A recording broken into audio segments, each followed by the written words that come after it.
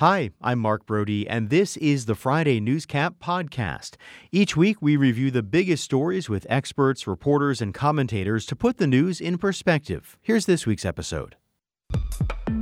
Certification is not an optional act for boards of supervisors. It is our statutory duty to complete this part of the election process. Any registered voter in Arizona who would like to formally contest official results must do so within 5 days after the county and the state canvasses. We're worried about our voices being stolen and never getting a fair election again. That's what we're worried about. Freedom. So a curse upon you, a curse upon all of you, you smug people. We're in a situation where, because the actions of the board were contrary to Arizona law, our office won't be providing representation. The court is ordering and directing the Board of Supervisors to convene today's date at 3:30 p.m. to hold a meeting of the Board of Supervisors and to canvass the election. We have an obligation to see that our elections are fair and good, and that judgments are made to keep the process rolling. And we did have a judgment today, and I am a rule of law person. We have the votes. All we need is for Governor Ducey to follow through on the promise he made. And with me to talk about the decision of whether to canvass the election or not, a judge getting involved in one Arizona county and more, are Doug Cole of High Ground. Hey, Doug. Good morning, Mark. And former congressional staffer Roy Herrera. Roy, good morning to you as well. Good morning. Happy Friday. And to you. So, Roy, you are an election lawyer, as you point out often with us. This must have been one heck of a week for you.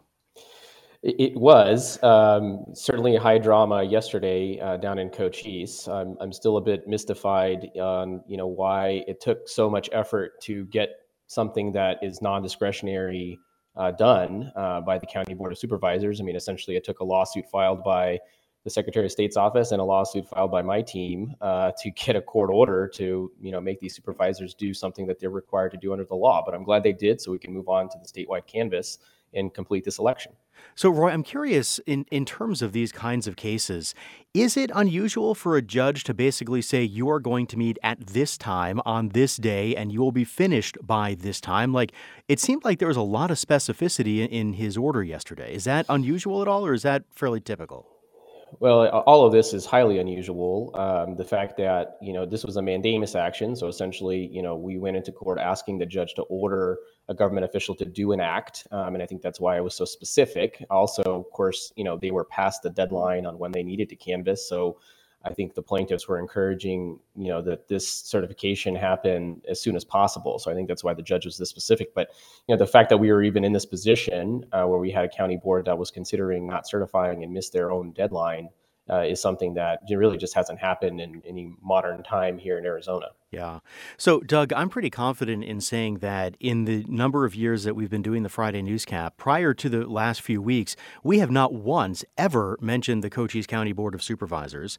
But now, suddenly, they are national news. Like, everyone's talking about this. Well, I'm curious what you make of what they did before yesterday and the fact that even yesterday, one of the supervisors just didn't show up to the meeting. Well, I think Cochise County is an international known county now, like Maricopa is, as we work through these election issues. And I got calls from reporters from all over the country, from Reuters, and yesterday asking what's Cochise County doing. This was a non-discretionary act, as Roy pointed out, and I think the judge McGinley from Pima County had enough. His tone, as he was reading his ruling, was quite stern, and he wanted this election to be put to bed so the state can canvass on Monday. Well, I'm curious what you make of what Peggy Judd, one of the Republican supervisors in Cochise County, said. We heard at the very top of the show where she basically said, I have no regrets for what I did. This was an important thing we did. And she didn't say I would do it again if given the choice, but basically saying I don't regret what I did. Doug, is that surprising to you given how this all played out? Well, you got to realize Cochise County is a very, very red county. And these 47,000 votes, the overwhelming majority were Republican votes. And so what was at risk here was not having 47,000 votes that were mainly Republican and that could have affected many races, such as the Attorney General's race, as the congressional race there in CD6, and also the superintendent's race. I think that there were a couple of counties across Arizona that were trying to make a statement against Maricopa County, and the situations here. So I think, as Supervisor Judd reportedly said to the New York Times, that this was a pretext to the Maricopa County situation. Right. Well, and Roy, that came up in the hearing yesterday. I am certainly not a lawyer, nor do I play one on the radio, but that did not seem like a great moment for the Cochise County Board of Supervisors. No, it wasn't. I mean, one, the obvious point is they're complaining about things that happen in Maricopa County, but their job was to certify Cochise County's election. So unless they had some issue with Cochise County, which I don't think they ever really explained or pointed out, I'm not really sure why it was their business anyways. But it goes back to, I think, and this is a thread, and I think I've actually probably been on with Doug before when we've talked about, since the 2020 election, these, conspiracy theories and kind of election denial ideas that have been floating around for, a while now. And, we see that, I think, in some of the suspicions and justifications that the Board of Supervisors made to try to delay this certification, which, again, was not something that they had any discretion to do. And as was pointed out at the top, I mean, to the extent that anyone has a real, concern about the elections, the appropriate way is to file an election contest, and that doesn't happen until after the statewide canvass. So if that happens, and I anticipate, just judging from Kari Lake's social media, that probably is going to happen, that's, the appropriate way to adjudicate that. Now, of course, from my perspective, I still don't know exactly what would be the justification for an election contest, but that is the way you would do that, not in a way of where you're essentially denying certification, which you're required to do. Doug, what do you think was the game plan for the county supervisors in Cochise, the Republicans? Like, how do you think they saw this playing out, and did they have sort of an end game in mind here, do you think? Well, I'm at a loss of what the end game would have been, because the law is very clear, as Judge McGinley pointed out yesterday. It's a non-discretionary duty, and I think that the only end game that I can come up with, Mark, is that they keep the dialogue going on there were problems, perceived problems that have never been proven with the election. So does that, Roy, let's assume that Doug is right, and that is sort of the goal here, is to just keep talking about that. How would you see that going? And I mean, does the fact that they ultimately certified, does that change anything? Like, it seems to me they can still talk about how they were forced to do this. We saw Supervisor Ron Gould in Mojave County say, look, I would vote to not do this, but I was told that I'd be arrested with a felony if I didn't, so I had to. Like, does the fact that they certified, does that end the conversation in any way? Well, I wish it would, but if we're being realistic here, I don't think it will. And this is an ongoing concern that I think I'm going to have for all, future elections, that you're going to get supervisors in particular in these, very, very Republican counties that have suspicions about our election system, which, again, are not based on any evidence that I've seen, but it is a concern because ultimately they have to do that. And, I don't know what the end game would be other than, I suppose, violating a court order. But then it gets back to the point that Doug made, which is, okay, well, then are you essentially going to disenfranchise all of the voters in your county? And then the result of that could actually lead to Republicans losing at the statewide level, which doesn't make any sense to me. But those are the kinds of things I think we may have to face in future election cycles. I hope that is not the case. But just judging from the fact that the supervisors are essentially saying they're doing this against their will, and then you still have supervisors that aren't even showing up for the certification, it leads me to believe that this is going to be an ongoing issue. Doug, is it too alarmist to say that a situation like this points out to some extent the fragility of the system, that had this judge ruled the other way, we could have a totally different outcome? Well, I think that, again, and Roy's been front and center, and his law firm's been front and center in many of these cases. There have been scores of court cases, and they've all come out the same. These challenges to our election system have all failed time and time again. And I think there was a real eye-opening case that was ruled on yesterday by U.S. Judge John Tucci in the Arizona District Court here, where he sanctioned the lawyers for Kari Lake and Mark Finchem in their lawsuit that was filed against the voting machines and a hand count. They wanted to get rid of voting machines and hand counts, right, and have hand counts in Maricopa County. And it was a blistering 30-page sanction against the lawyers for Kari Lake and Mark Finchem, and saying, look, quit filing these frivolous lawsuits. So it'll be interesting to see what happens next week after the canvass, if this changes the legal strategy for some of these potential challenges. Well, and Roy, we actually saw this week the Cochise County Board of Supervisors approved hiring an outside counsel, somebody who'd worked with the Cyber Ninjas, and he turned it down. And then they seemingly were struggling to find another lawyer to take their case.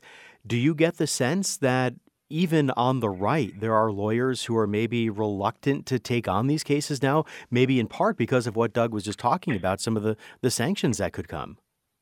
Yeah, that's right. I mean, and I would also add the county attorney, before that refused to actually defend the Board of Supervisors as they normally would, because this was clearly something that was indefensible. And I think that's right. I mean, I think we, election lawyers in particular on both the Democratic and Republican side obviously want to keep their bar licenses and don't want to, deal with any kind of complaints being filed or getting sanctioned like those lawyers did yesterday. So I hope, that is a method of deterrence that would result in less of these kind of frivolous things. But we saw even in the end yesterday that they did eventually find a lawyer, that took on the case. And so that's my fear, is that eventually you'll find somebody that will do it. But I hope that, at least the fear of potential discipline will result in lawyers not taking the case. Is that a deterrent? And is it a deterrent? The judge also ordered Lake and Finchem to pay for the lawyers' fees for Maricopa County. Are those, in the legal world, are those real deterrents? Absolutely. I mean, these are big deals. These are things that don't normally happen. I mean, certainly if I was on the other end of something like that, it would be a very terrible day for me and for my professional career. So I think in professional lawyers, people that, do care about their reputation, I think really care about that. On top of the actual fact that you may have to pay a financial penalty or lose your license, I think you have to worry about your reputation.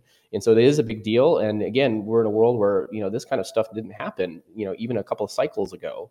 But we're in this world where, again, there's this election denialism that is just continuing to infect the system here.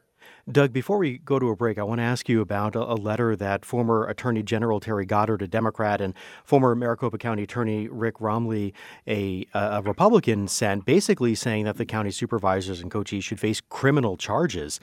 What did you make of that? And did you get the sense there was ever a realistic possibility of that happening?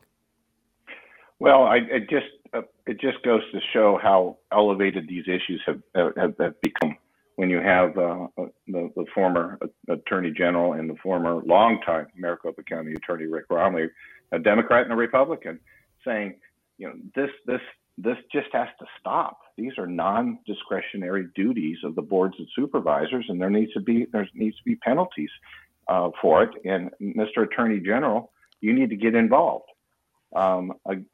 This just continues to play out. My guest this morning, former congressional staffer Roy Herrera and Doug Cole of High Ground. Guys, let's talk about a county that did canvass its election this week, Maricopa County, but not before a good number of people said some pretty nasty things to them. Roy, I hope you didn't watch the whole thing or didn't catch all of it.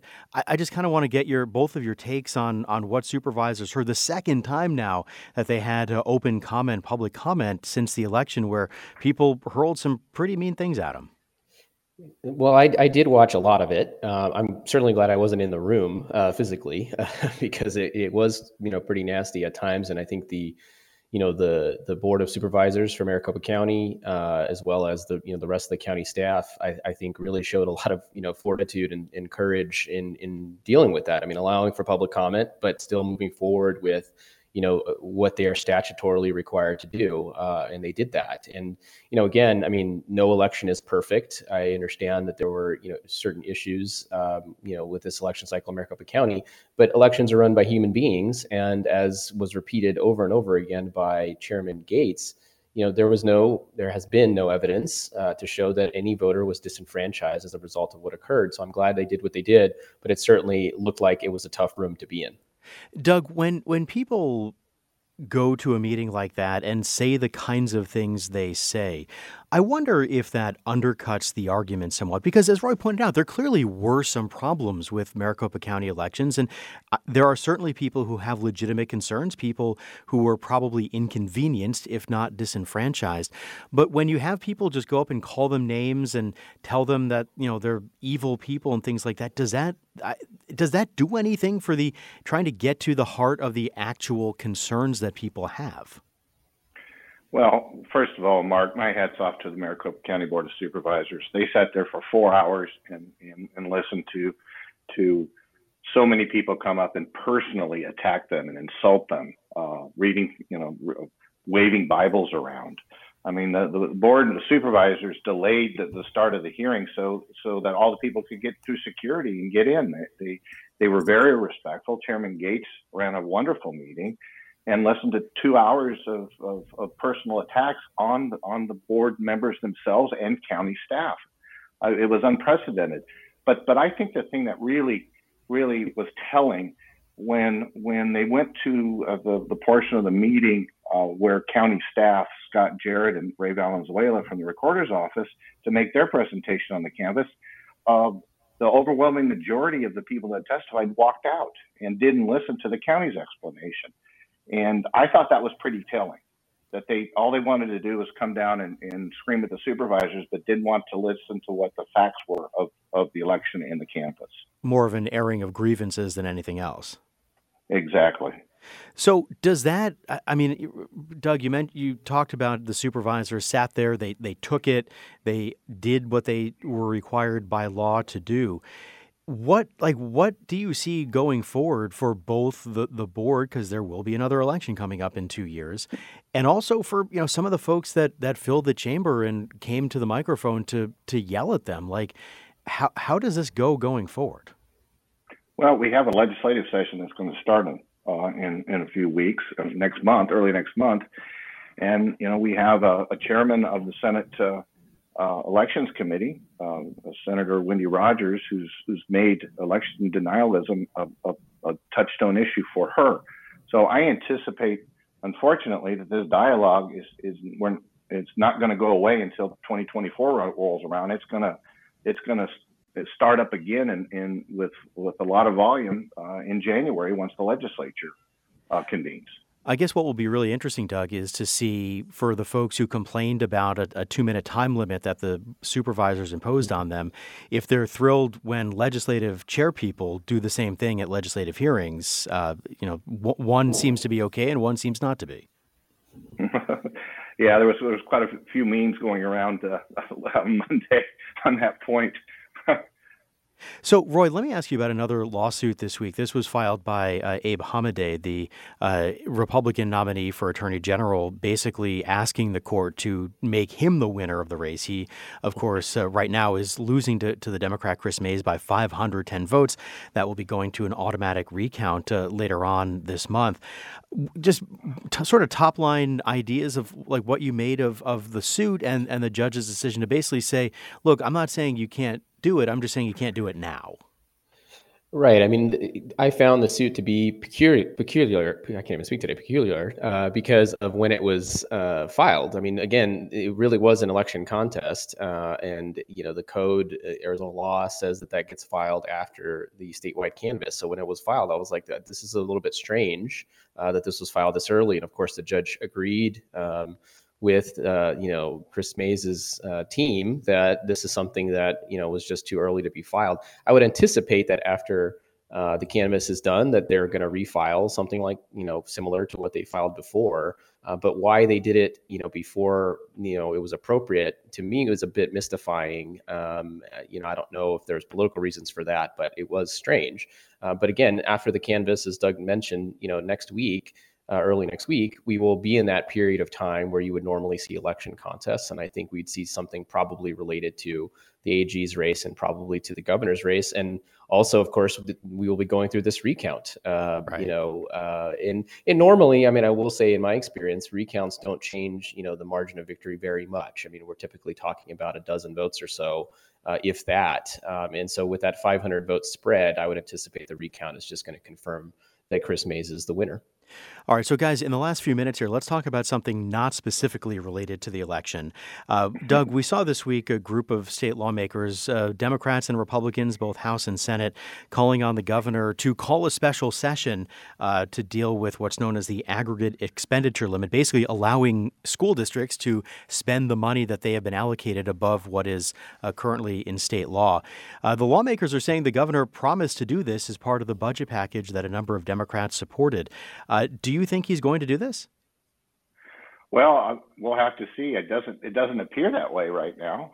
I think you have, as we saw yesterday in the press conferences and in other media reports, that there's a lot of hurt feelings in the Democratic caucus. They feel that they were promised by gubernatorial staff that this would happen once it was demonstrated that the votes were there. We had House Speaker Rusty Bowers saying he has the votes. And a laundry list has been presented in the Senate that the votes are there to do this before the new legislature takes office and this governor leaves office. So it doesn't appear so right now, but this is a real crisis for Arizona Public Schools.